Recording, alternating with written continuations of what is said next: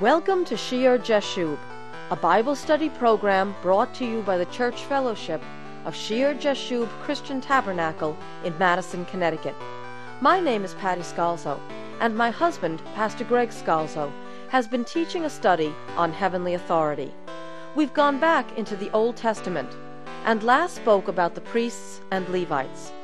Pastor Greg left off in the last broadcast with the divisions of the Levites. He was in 1 Chronicles chapter 23, where King David outlined their specific duties for the temple. Let's pick up our study there.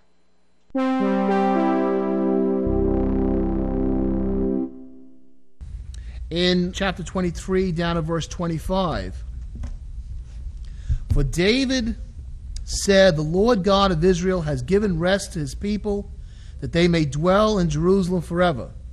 And also to the Levites, they shall no longer carry the tabernacle or any of the articles for its service." That mission has been accomplished. The ark is where it's supposed to be.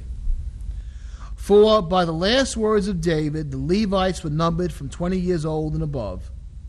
And then it says, "Because their duty was to help the sons of Aaron in the service of the house of the Lord, in the courts and in the chambers, in the purifying of the holy things, and the work of the service of the house of God." And it goes on to speak about some of the things they did. And then verse 30, "To stand every morning to thank and praise the Lord, and likewise at evening." Every morning and every evening, these Levites would make music and praise and thanksgiving, song and worship unto God. And attention must be given to that in the church. That's an important ministry in the church. Music is important to our worship and to our praise. If you go down to chapter 25, it says, "Moreover, David and the captains of the army separated for service some of the sons of Asaph, of Heman, and of Jeduthun, who should prophesy with harps, stringed instruments, and cymbals." And it goes on to talk about the number of skilled men. Notice the connection again now between Asaph, this Levite, and the other two, these three key families that are responsible for making music unto God. And notice the word there, prophesy. Who should prophesy with harps, stringed instruments, and cymbals. The gifts of the Holy Spirit, the moving of the Holy Spirit in the congregation is enhanced, is stimulated by the praise of the people. As we praise God, as we make songs and lift our voices up before the Lord, we open the door for the moving of the Holy Spirit in the congregation. And that's true in the New Testament church also. If you look in verse 3, at the very end of verse 3, it says, "Under the direction of their father Jeduthun, who prophesied with a harp to give thanks and to praise the Lord." Prophesied with a harp. Prophecy can come about. The giving of tongues, the interpretation of tongues, the gifts of the Holy Spirit, prophecy, can come about in the midst of praise, in the midst of song and worship. And we see a very clear example in this last example I'm going to look at today. If we go ahead to the finishing of the temple under Solomon, the temple is complete, and now it's time to take the ark and not just bring it to Jerusalem as David did, but to set it in its proper place in the Holy of Holies in the new temple in Jerusalem. And you read about that in 2 Chronicles chapter 5. So 2 Chronicles chapter 5. "So all the work that Solomon had done for the house of the Lord was finished." And you look down at verse 4.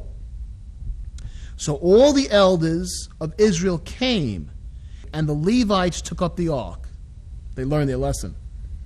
"Then they brought up the ark, the tabernacle of meeting, and all the holy furnishings that were in the tabernacle. The priests and Levites brought them up." You go down to verse 7. "Then the priests brought in the ark of the covenant of the Lord to its place into the inner sanctuary of the temple, to the most holy place, under the wings of the cherubim. Verse 11.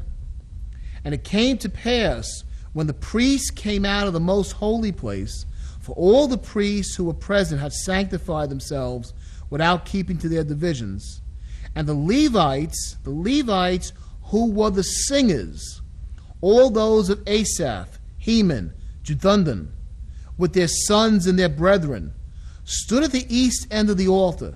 Listen to this.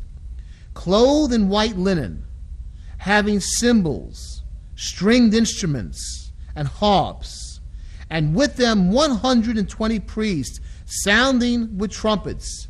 Indeed, it came to pass, when the trumpeters and singers were as one.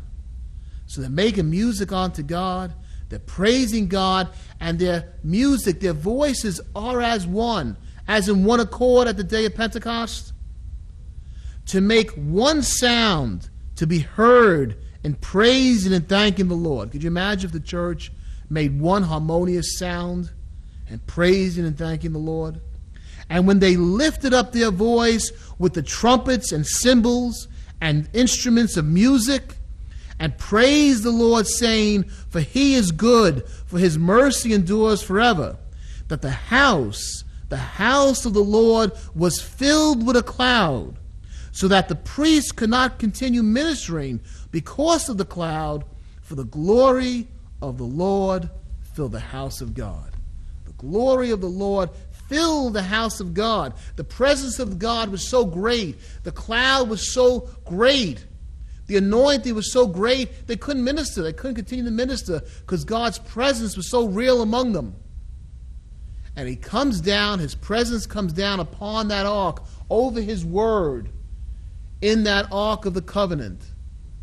As his people praise him, working together, each carrying the piece they should carry, each lifting up their voice and singing the part they should sing, not afraid to worship, not afraid to praise, but to give joy.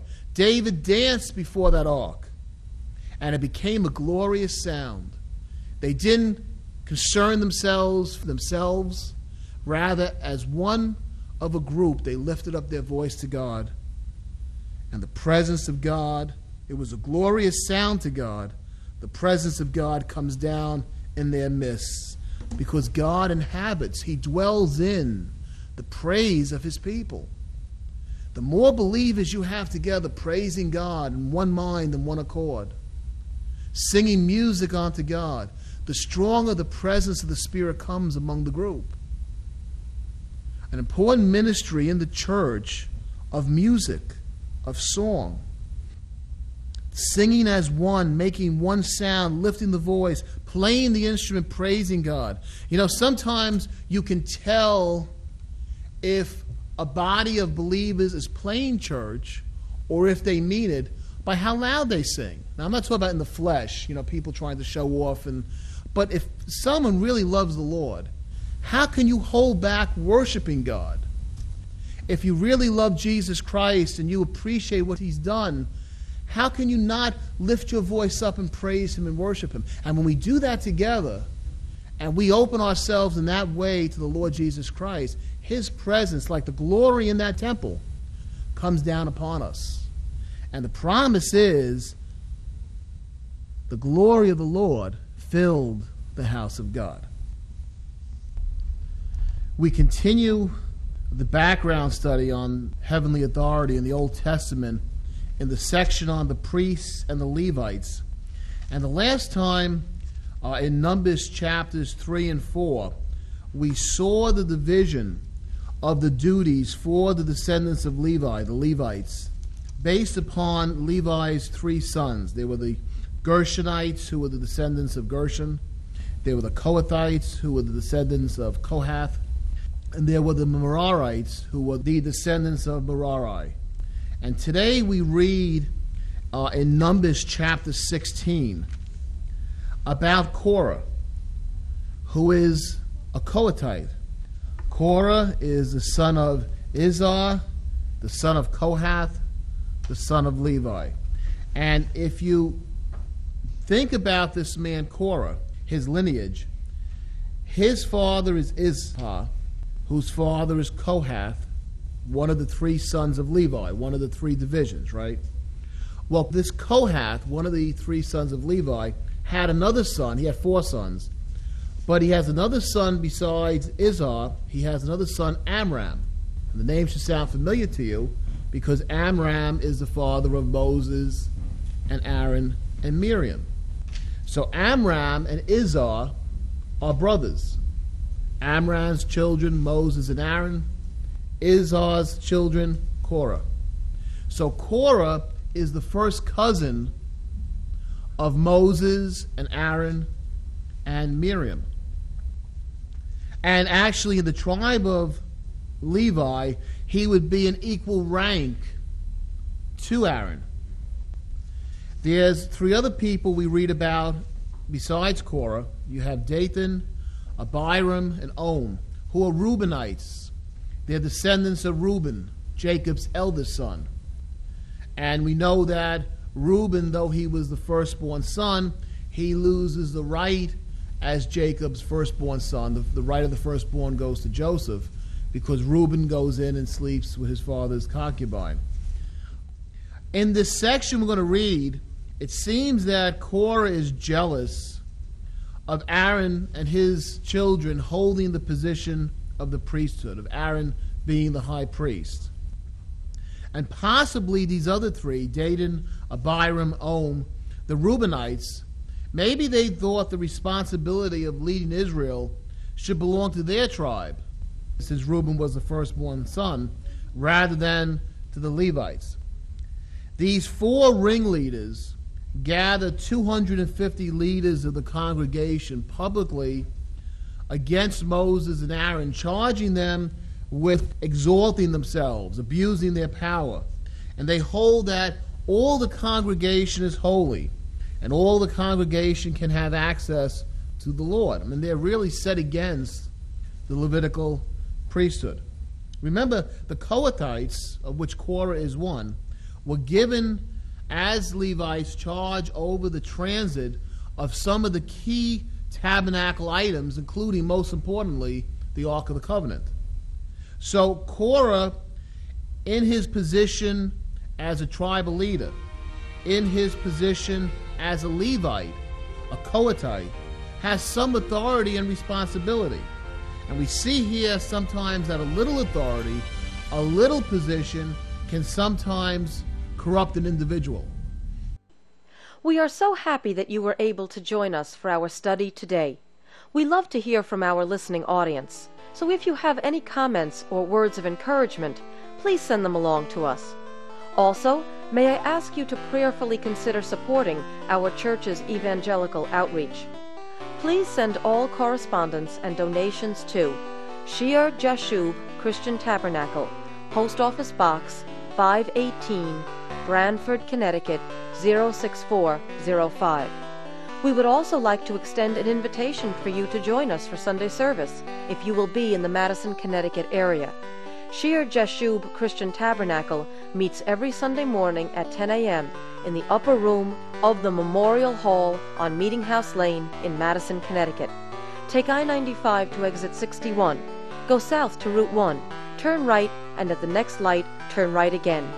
Please join us for our next broadcast of Shear Jashub.